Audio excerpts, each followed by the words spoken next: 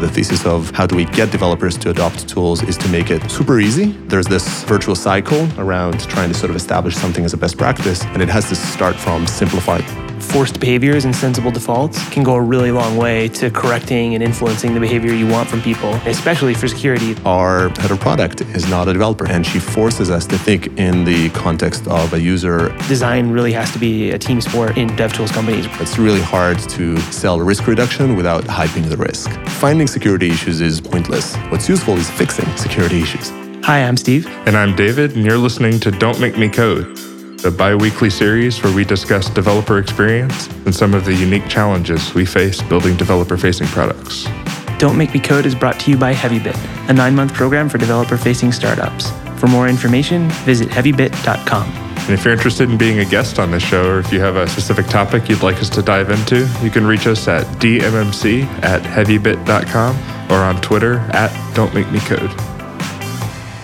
We're calling this episode of Don't Make Me Code Security Ergonomics, and we're here with Guy Podjarny, the CEO of Snyk. Hey, thanks for having me. Yeah, it's a pleasure. And so we always start with a little intro. Why don't you tell us a little bit about yourself and about Snyk?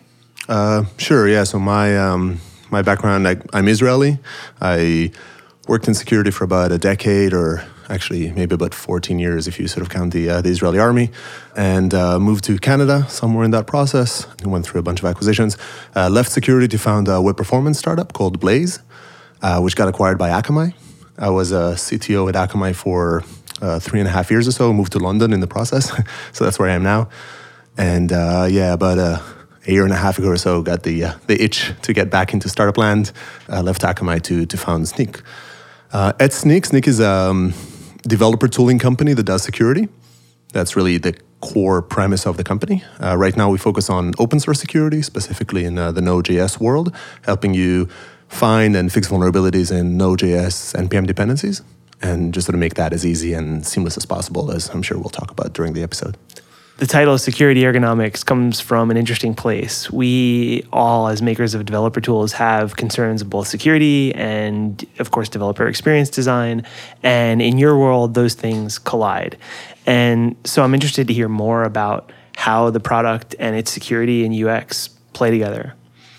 Right, yeah. So we think that ergonomics, the ease of use, how do you sort of consume security is key and critical in the adoption of security by developers. Right? There's this balance when you talk about security. Everybody wants to build secure software, but it's hard, right? When you look at the security tooling landscape today, it tends to be in pretty bad shape in terms of usability, right? It tends to be expensive tools that are hard to get started with. They don't tend to be self-serve. And there's a lot of good technology there. They build a lot of sophistication inside, but it's not easy to maybe get it out.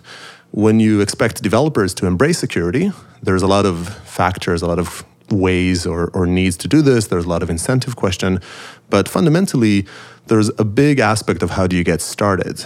First of all, you talk about why should you get started, and why do you care? How do you even get going? And then subsequently, if you do want to do it, what's your first step? At developers, we have a very short attention span in that sense, right? You've got a minimal amount of time to capture somebody and actually try it out. So it was already a bit of a higher bar to get somebody even interested, get a developer that oftentimes perceive it as not their job, to still try it out, still try a tool, and now it needs to sort of just work. So a lot of our premise, in fact, a lot of the sort of the thesis of how do we get developers to adopt tools is to make it super easy, right? If there's this kind of balance of, you can imagine this scale where on one hand you have how much you care about security, and on the other side you have, how much friction it is or how hard is it to address it. So on one hand we try to educate and everybody should care more about security, but on the other side it's just, let's make it dead easy, right? Just make it as trivial as possible to get going. And, then you can act and you can take your first step and, then we have a conversation and I can kind of move you forward. I think that's a really interesting way to think about it. I mean, it seems like almost every time you're thinking about security, like you're almost like by nature making things harder to use, almost by definition, I guess. Like, for example, like one-time passwords, like great, like now all my accounts are more secure, but I have to go set them up and like have some way to make sure that all my employees have them set up and like deal with management of all of that. And it just like adds all of this extra friction and work. and I know that it's good, so I do it. But it's just like, right, yeah, and it ends up working, right? For most things, if it's easier, you do it more. And security is not only is it not an exception, it's probably even kind of stronger in that sense. I think for many of these things, there's the ease of use and first action, and then there's some perception of what is right or what is minimal, right? There are some things you do lock the door at home, well, maybe not everywhere in the world, but like in most places you would lock the door. And you don't really like sit there and do a calculated risk of whether it's worth your time to sort of, put that key in the lock and twist it or sort of turn it. It's just something you do. So there's some social norms, there's some best practices that people accept. And I feel like in some aspects of security today, like you talk about one-time passwords, those have evolved and they go hand in hand with simplicity. So having a password for every single account would not make sense at all before you had password managers, because you wouldn't remember them, right? You're just human, and you wouldn't really think about, like humans are lousy at thinking about what will be a hard password and what wouldn't be. So now you have auto-generated password, easily stored in sort of a 1Password or LastPass or whatever that you have in them in there. So suddenly it became easier, right? Similarly, phones made two-factor auth easier. So all of these things go hand in hand, where on one hand it becomes easier, so people are more willing to adopt it, and then they see others using it, and it just sort of becomes a bit of a norm. And in the techie world, for instance, today things like a password manager have really become very popular. They haven't quite permeated to the sort of general population. So, but I think there's this virtuous cycle around trying to sort of establish something as a best practice, and it has to start from simplifying. Yeah, to me it's almost like tools that introduce new sensory perceptions to us, that password managers give us the added ability to kind of see and share passwords. I think about it like in your cell phone address book, like how we don't have to remember anyone's phone number anymore. They're just there. And we don't have to remember our passwords anymore because we have great password managers. And for vulnerabilities, it feels like you're introducing a new sensory perception. Now I can see where these vulnerabilities live, and I have a tool to fix them. And so now it both raises awareness of the issue and helps me get the power to do something about it. Yeah, precisely. And this is great in general and kind of a good path to maybe try and model in the world of security. There is still a challenge where some security actions are security features and they're very visible. You might not think about the implications of them, but they're at least in your face, like authentication is a good example of that. But some others are a little bit more insurance and a little bit more backseen. So one of the challenges, one of the goals is to try and bring them up, right? Just make you aware of the problem. A good example of this is HTTPS, or maybe another example. I released this blog post that talked about how HTTPS adoption has doubled in the last year or so, or sort of between July of 2015 and 2016. And, first of all, that's awesome and it's nice and sort of like a little bit of a mini security celebration. We don't get many of those. The other aspect of it is to say, why, right? And how can we replicate that elsewhere? And when you look at it and we try to unravel it, this is theory at this point, right? Because, you don't really know the sort of causation and correlation and all that stuff.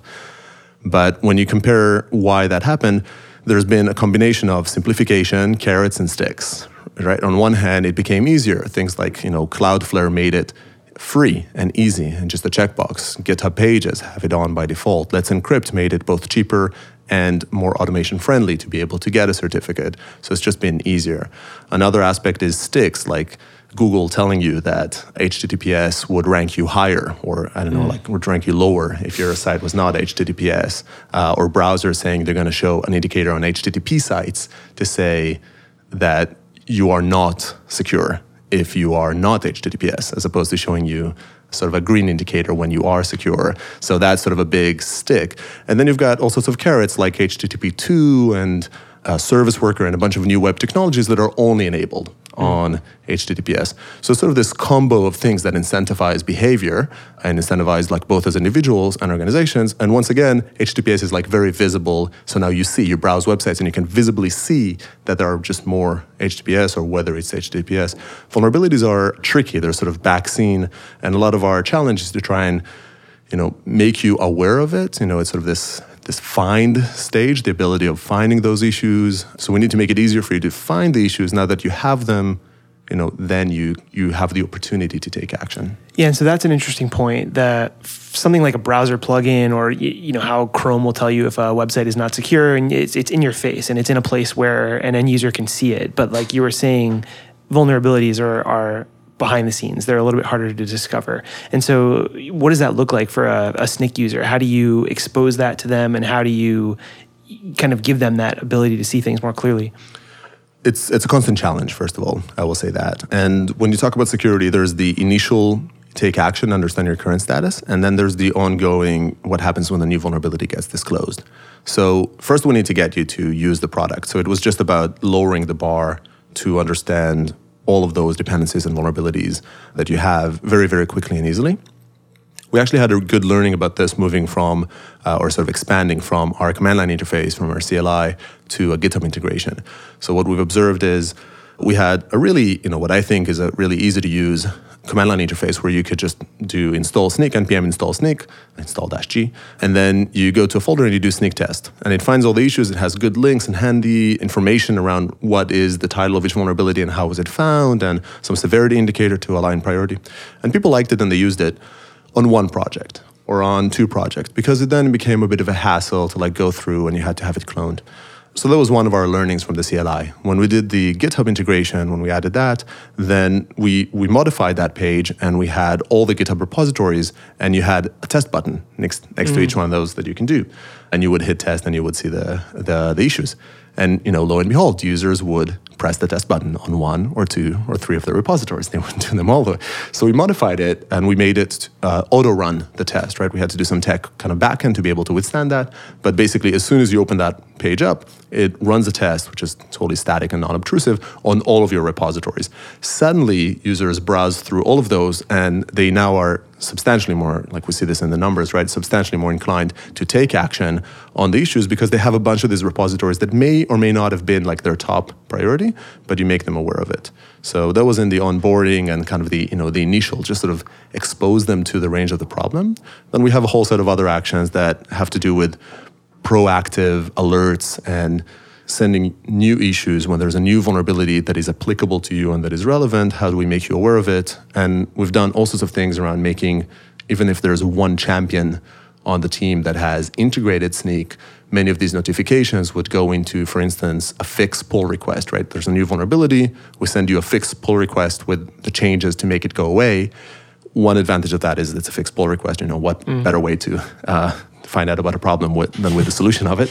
But the other is, while there was one champion that integrated, everybody sees the pull request. And that sort of exposes it. We have a bunch of other integrations with other pull requests, just allowing the one champion to now propagate that throughout the team. I really like that model. That makes a lot of sense. I mean, kind of using GitHub as a distribution mechanism almost that really aligns for some of the tools that we've been using too. We just added Hound and CodeCov and a couple of other things to one of our repos, and we did it because you could just push a button and sort of get some really interesting information about your code, without too much effort. Yeah, I mean, all it took is one person deciding to go try those tools, and now it's added to the repo, and eventually the whole team is using it. It's been successful with us, so I think. And I think that's been a recurring theme here too, is that we all set out to discover ways of introducing our tools into workflows that devs are already doing every day. Because if you, like with your early CLI, if you require them to kind of break their normal everyday flow and do something different, they're just not going to do it. And so the GitHub integration is awesome because they're probably going there every day anyway. But that exact process, I feel like we've had a number of people talk about that exact sort of discovery process, where how can we take our thing, integrate it into a normal everyday workflow that devs are already doing to make that seamless. And that's awesome that you've discovered that so quickly and made it seamless for people. Yeah, thanks. And I think, we definitely sort of see the benefits of it. It was also good, the champions actually appreciate this. So this is not just sort of you helping, whatever, snyk propagate more through the organization. It's you're helping this, champion that cares about security. And, once a team reaches a certain size, fortunately there typically is, some people that are in that category. You help them now educate and communicate with the rest. So not only is it sort of useful for us as sort of a business and sort of permeate the tools, it's actually, helpful, and those champions feel like, we support them because we do sort of help them educate the world. The other aspect of integrating with GitHub, not only do you sort of expose more users to it, it's the fact that you, again, lower the bar around ease of use, right? You come to them, they don't need to come to you. And if you introduce another view, which inevitably you will need to because there's a lot of information and there's just, only so much you can do it. But if you have the right hooks, the right sort of pointers to tell them about a problem, or about a necessary action or about a potential action, like something that they could do, then it just gives you the opportunity to provide value with a lower bar and then allow them to grow into deeper use of the tool. Yeah, at the last company I worked at, we attempted to do something similar with vulnerabilities, and we could detect them pretty well. And our biggest traffic days by far were like when Heartbleed and Shellshock hit. Those were some of our biggest traffic days, and it was, not great news for our end users, but they served as good marketing tactics. Like we could go write a blog post about how we would automatically find and help people fix vulnerabilities. And another thing we were kind of talking about before was the walking the line between good product marketing and scare tactics, because we don't want to seem like we're scaring people into using our product, but this is also it's valuable information. Yeah, I think being constructive in security is tricky, right? Like at the end of the day, we're promoting using tools that are kind of insurance, right? You are doing something to reduce risk. And if that risk hasn't materialized, it's really hard to know whether that is useful for you or not, right? You bought this awesome new lock for the door, and then the next day nobody broke in. Does that mean it was smart to buy that lock for the door? Or actually, no, what bothers me a little bit more is that you didn't buy a brand new lock for the door, and then the next day nobody brought in. Is it smart to basically persist that behavior now? And, sometimes, it's only when the person actually gets hacked, right, or gets broken into that sort of triggers a behavior. In other cases, it's other factors, whether a desire to protect themselves or whether somebody else getting hacked, just sort of scares them a little bit into action. It's really hard for us. We set out to make Snyk a helpful brand, which manifested in even like the color scheme on the website, right, just in many, many different aspects of the company. And it's a constant challenge, right? It's really hard to sell risk reduction without hyping the risk. But, we try to sort of be helpful and focus on the fixes. And I think that's maybe where, talking about Heartbleed or Shellshock and such, if you talk about a vulnerability, just in the case of, this guy is falling, how terrible this is, we're all, hosed, then, that's sort of one thing. But if you talk about it in the sense of, hey, there's this really big problem here, and here are some very handy things for you to fix and to help and protect yourself, suddenly it's appreciative and it's constructive. It's a builder's post, not a scarer's post. Yeah, it's pretty interesting. So, thinking about tools, like Snyk or just security in general, where it's like, if you're setting out to build a new application, this isn't sort of like one of the required steps between you and like Hello World on the web, right? How do you get into that sort of like required stack like that people think about on the web?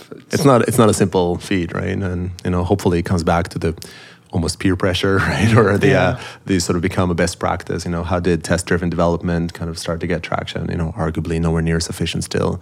Or even CI, right? I think today, code coverage, continuous integration, these are things that they pay dividends, maybe like not in terribly long periods of time, but they pay dividends. But people don't tend to, I guess my thesis is that people don't do them because, again, they sort of sat down and did some sort of thorough thinking around whether this is worth their while and whether a falsely broken build is, not too time consuming, et cetera, versus what they get. They do it because it's a best practice, because that's how it's done. So we try to help permeate this and make it easy, but also try to help, those thought leaders and, the open source projects and such that use Snyk to advertise it through badges, through, just conversations and highlights. And, we haven't quite figured out like a referral or a sharing mechanism, but, we, coming back to the fact that everybody wants to be secure, we want to help the ones that do, those champions, help them celebrate that success. There's no single recipe, and I'd love always open to ideas and things that we can do because it's a constant challenge. Yeah. The case for it seems to be making itself in the media that every week there's another vulnerability and another hack, and that this seems like a core competency, like something that every company is going to have to do soon. Like we're going to have to find and fix vulnerabilities quickly because they're exploited as fast as they're found. Mm-hmm. And I think another aspect of trying to get this done in the world of software as a whole and evolution is about sharing what you do. And that's another thing that security is scary for people. Like, Opsy wrote this great post around the container stack, right? Or sort of how you chose a container orchestration system. And people really care about that, right? Because again, you don't want to make this super extremely knowledgeable request every time. It's okay to rely on some mass smarts and, somebody that you see as a role model who has made a good decision and outlines what they did. People are afraid to share their security practices, right? It feels like, I've just outlined all the things that I do, so you can find the things I don't do, and now you can kind of hack in. And it's hard. The DevOps kind of revolution, I don't know, sort of evolution that happened, a lot of it was based on these blameless postmortems around, people getting up on stage and talking about, how they do deployments, how they handle a failure, how they had this massive outage and what they did about it. Really, really important for us to try and, as much as we can, evolve some of these practices around security, right? And sort of see another post around, how you handle security, which security controls do you have, and help each other learn. Yeah, so segueing into we've been talking about how we approach design and security, and so now we're all building teams to do this well. And another recurring topic on the show is how the DevTool space is one where it still feels like design is underserved and we need more of it. And it sounds like you've done a great job building a team to solve this problem with good design from the beginning. Yeah, so I'd like to think we did, and it was intentional because I think, as I kind of mentioned before, we were keen to make it easy and kind of lower the bar around getting started. So my head of product, Joanna Coleman, who's she's amazing, and she's a UX person, right? Here we are, this developer tooling companies that does security, like heavily technical topic. And our head of product is not a developer. She's the only non-developer on the team, which, she kind of pays for every day. But at the same time, she's an amazing sort of UX person, and she forces us to think all the time, even when we're sort of inclined to sort of jump to our sort of technical conversations, to think in the context of a user and how does that flow. We brought a good designer up front. We actually had an interesting conversation, by the way, it veers a little bit off the team, around color scheme, which was fascinating to me around designers. This is like one of my learning experiences working with UX and designers, where we wanted to build this color brand, or we wanted to build a brand that is all about helpful and help fix issues. And the designer, Mark, when he started working with us, he interviewed a bunch of people, he got that theme, and he came up with a color scheme suggesting it. And it was all, really good in terms of being, welcoming and warm. And it was not at all alarming, including the colors for like the high severity vulnerability that you need to address, which should be a little bit alarming. This is the point where fear should kick in just a little bit. And it was really interesting to try and balance that. We get to this like magenta color for the high severity that sort of fit in. But it was a really interesting kind of exercise. So yeah, I'm really happy that we did this. We, thanks to Joanna, and I think the acceptance now of the entire team, but really sort of led by her and kind of the culture we've now built. We really do think about user flows all the time. We think about making it better to fix, right? When you think about security issues, finding security issues is pointless. It's actually not at all useful. What's useful is fixing security issues. So if there is already an easy thing to do to fix the problem, then sometimes all you need to do is help point the problem out and somebody will take action.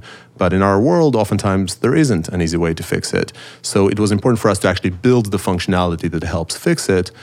Otherwise, all we're doing is just causing noise for you. So in our team, I think right now we've managed to permeate that a lot. We're very tempted whenever there's some, big hack or something like that to sort of write some post about it. And always somebody else in the team now chimes in and says, hold on, how is this useful to people? How is it just not, some noise? I just got held back by Danny, by my co-founder, sort of trying to talk about the sort of the DNC conversation and, how the sort of the hacking happened there. Once again, well, how is that useful? And sort of stop there. Yeah, we had a really similar conversation about colors, and it's one of those things in the monitoring world that is codified. And so we had to use red, yellow, green, and we ended up calling it salmon instead of red. So, and in our marketing, you do actually see some red, but we never go straight to, and I can't even give scientific reasons for any of this. It was just don't use red in monitoring marketing. Bad idea. Yeah, it's there's definitely a lot to learn. I guess it comes down to sort of design and UX being every sort of single detail, right, in that flow. I'd be curious, how do you get it sounds like you have dedicated designers. Do you get them involved even in things like CLI design? I saw the CLI demo on your website. It's beautiful. How do you sort of integrate design at that level? Yeah, I think there's a lot of evolution going on there. So, first of all, we watched your talk, David, on sort of the heavy bit library, which was very, very, very helpful on sort of this notion. I love the sort of the premise of small, sharp tools. So, it started there, just, maybe even with me, right, just sort of talking about, what are the sort of core functionalities? I worked with a very opinionated person on our team, which is Remy Sharp, who's really kind of well known in the JavaScript world and has a lot of experience, has built JSBin and Nodemon. So he came in with some experience. So that one didn't come from the designers per se. It actually came from just sort of a strong, opinionated view from the different people on the team, and having the user perspective just sort of dominate. And we ended up building, we actually designed 3 underlying core actions, or 4 actually: the authentication, which is not always kicked in, the sneak test to find issues, sneak protect to apply patches when you need to, and sneak monitor to take a snapshot of your dependencies so we can alert you to new ones.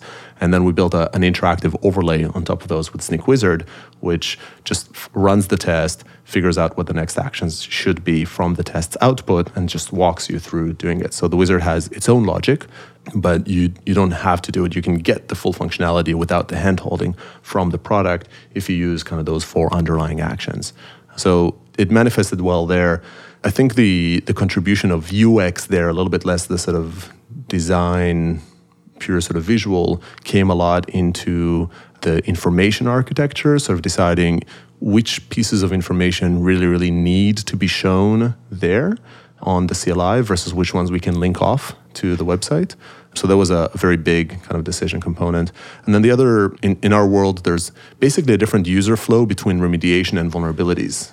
I probably don't want to sort of go too deep into it here, but when you might have multiple instances of the same vulnerable dependency across your tree, in which case you have one vulnerability multiple times. We call it vulnerable paths. Once again, multiple iterations that we've had to sort of get to these names. So you have multiple vulnerable paths.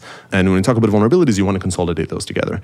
But sometimes you have a single dependency that, because it brings in a tree of dependencies under it, actually introduced 4 different vulnerabilities, different types, different vulnerable components, in which case, it's multiple known vulnerabilities, but it's really just one action, one remediation action that you need to do. So logically, we actually have a remediation workflow and a vulnerabilities workflow. And naturally, you kind of want them to mesh together, but they just don't. And some of that acknowledgement was hard. So right now, I would say our web UI is based on the vulnerability workflow, and our CLI is based on remediation, acknowledging that when you're in the CLI, you're in that mindset. You're in the mindset of, I'm right there, I'm really close to my issues, and really my goal is to make this go away. I'm not in a mode to sort of soak up a lot of information, while on the web, you're much more in a report mode, you're much more in a consumption. And, we have a fix button, which is awesome. And you sort of have a fix button, just makes the problem go away. But the fix button is less hand-holdy and a little bit more just automagical. That's a really interesting point. We had an almost identical conversation with Sean Lee, the head of product design at Docker, about how they differentiate their tasks between the web UI and the desktop app. And he said something almost the same, which was that for visibility and discovery of what's going on, they rely on the web UI. And so there's a great tool for visualization, but people still go back to the command line to get things done. That's how they feel comfortable and fast. And that seems to be also a common thread among DevTools companies. Like we by nature go back to the command line to get things done, but nice visual interfaces can be great for discovery. Yeah, and I think for me it was a learning experience, because my natural inclination coming in was that we would basically want to create 2 different interfaces to the same functionality, right? You can fix via the CLI if you're kind of more terminal biased, or you can fix via the web if that's kind of your preference. And I thought that we will do it that way. Unfortunately, we didn't actually set that as a requirement as much. I don't know if that's by chance or a design. And because of that, we just sort of designed the workflows for each of those and learned about it after the fact. And then I kind of beat myself up about it a little bit, because I built a product called AppScan earlier in my career, which is a security web application security scanner. This is at the time we had to educate people what cross-site scripting and SQL injection was. And back then, lo and behold, we would find issues. They would have multiple variants, we had a vulnerabilities view and a remediation view. It sort of ended up getting to the same spot, which made perfect sense to me after we got to the same conclusion at Sneak. But somehow it kind of escaped my mind ahead of time. So maybe it cost us a little bit of time. The team composition point is also really interesting, because one of the things I worry about the most as a designer of DevTools is that there are certain kinds of solutions that I just won't come up with as naturally as a developer, like going to a CLI solution. Like I'm just not going to think of that right away. And that design really has to be a team sport in DevTools companies, where developers and designers are working together towards solutions. And it seems like more and more product companies are moving this way to have designers and developers embedded on product teams, but it just seems like table stakes for a DevTools company. Like you can't have designers working in isolation because they just won't come up with the best solution in every case. Yeah, and I think for us, it also necessitated some process. So we have our dev team, our entire team is split between London and Israel. That was a decision because, we just sort of have awesome people from different backgrounds in those two locations. And, it was a good decision, but it costs us, right? We're a small company and there's a cost, there's a cultural cost. We try to fly people around and all that. We've got video calls, but still. And one of the things that forced us to do, and also maybe something that came from the London mindset and maybe from Joanna even and myself, is to still instill a certain amount of process and documentation, right? And make sure that things are outlined and are defined. And I think that gives us an opportunity to talk about UX a little bit more.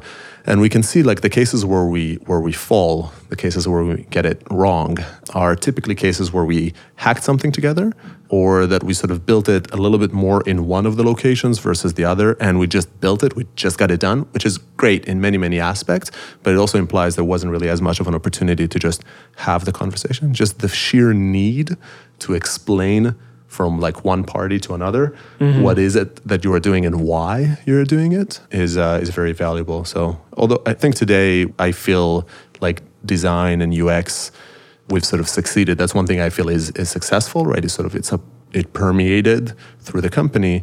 But sometimes when you get excited, you still want to just get something done and you just want to have functionality out. So that process gives you an opening for it. Process is generally a bad word in my mind, but it is helpful sometimes.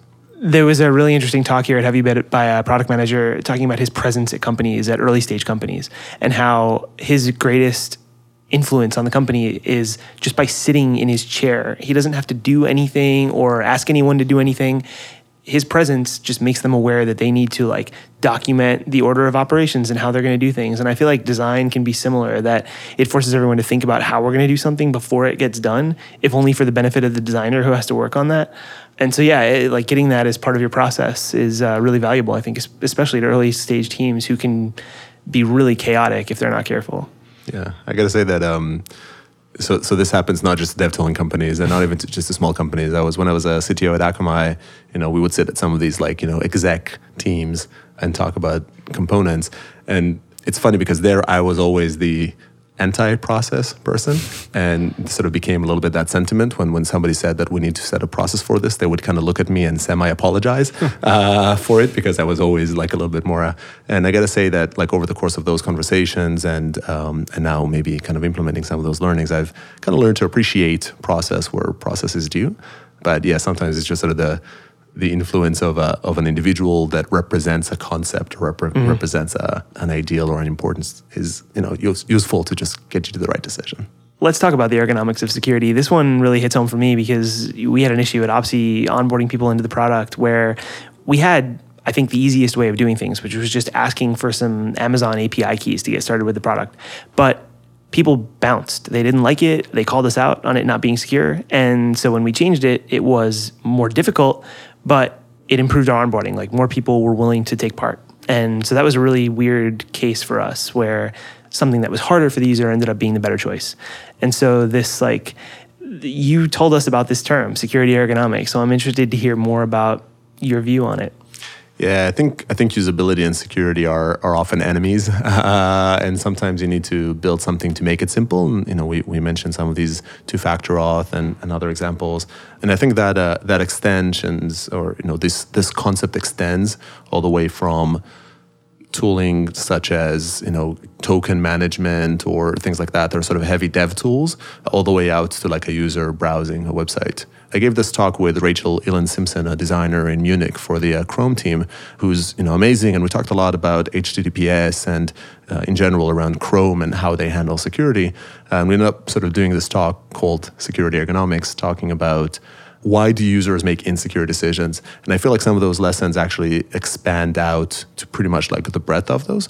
We ended up narrowing it down to three things, right? One is different motivations. So when a user comes in and wants to sort of take action, they are looking to take action, right? They're browsing to Facebook. They want to see baby pictures. Anything you sort of put in the way, it's just in their way. They're just going to push through, right? They want to see their bank account. So you have to remember that users have different motivations, and you have to sort of make sure that you help them get to that motivation. Sometimes security is motivation. Probably you've seen that in Opsy. So they need to sort of feel secure as they're doing it, but you have to sort of figure out what are the motivations of the user taking the action. The second is lack of expertise. You can see a lot of that, right? If you clicked one of those yellow things on the Chrome browser around the lock, you will see that this is yellow because the SHA-1 algorithm was sort of deprecated, and it's like, you can count on one hand, right, the number of people that understand that statement and that would know what to do to act on it, right? I'm a security expert. I'm not entirely sure what I'm supposed to do when I see that message. So you have to sort of understand that users don't have security expertise and try to help them make the right decision, even if you give them the alternate decision, try to sort of guide them. Great examples in browsers around disabling and making it hard, all but impossible, to get through the security exception, the sort of bad certificate prompt. And browsers have really evolved how they handle that. And while it's still technically doable, they've managed to get drastic reductions in click-throughs. And then the last bit was this notion of forgiveness as a continuum, and talk about how when somebody does make an insecure decision, try to kind of walk them through it. Can they start with something that's a little bit less secure and you can evolve them through it, right? Is this something that can be temporary? In Snyk, we do something around allowing you to ignore vulnerability, but by default, it ignores it for 30 days. So we had to let you ignore a vulnerability because sometimes you just have nothing to do about it. And if we wanted you to sort of break the build or do something that's like a gatekeeper around those vulnerabilities, we had to let you get through. So, but at the same time, we don't want to make it too easy to ignore a vulnerability. So we built in this option that forces you to just give a reason, just text, nothing special. And it's just for audit purposes, for your own audit purposes. But you can ignore it. And by default, we would ignore it for 30 days. And you can go into that file and you can edit it and you can make that expiry be far out. But hardly anybody does. And in 30 days, it'll bug you. And hopefully by then, there would be other remediation solutions. Or maybe the third time it bugged you, you would actually take action and actually swap that dependency for something else. So I think the notion of like forgiveness as a continuum and how do you kind of walk the user through a path of security and that it's not all black and white is very useful. So, just different concepts for it. You can dig it up, security ergonomics, Rachel Elin Simpson. You'll find some good visuals and some learnings from Chrome about this. Yeah, I think it's really interesting. Also, the concept of just trying to influence user behavior through design around security. You mentioned like the HTTPS thing, like changing from the green lock to the red unlock thing. Just sort of like a very subtle. We're now like changing what is the default behavior. It seems like your product kind of does that in some ways as well. Like as you're going through the test process, like actually being able to influence like future behavior based on just. Like, for example, being able to ignore a vulnerability temporarily. Right. I think in most of these tools, we build in expertise, right? Like in Convox, you would build some expertise about all the mess that happens behind the scenes that, I don't want to understand, right? If I absolutely do not have to. Now, if I have to make a decision, it's useful for you to tell me what is the right decision here right now. If you can just make it for me, that's even better. But if you can't make it for me, then at least like point out the trade-offs and put me on the default. So we try to sort of build it towards that, through severities to tell you which ones are more important than the others. Through, in the wizard, the default option that is selected. It's the fact that you have an update and you can patch this vulnerability, but you should update. Like the default is update. If you just did enter, you'll be updating, which is the right thing in our minds. So all sorts of sort of small decisions like that.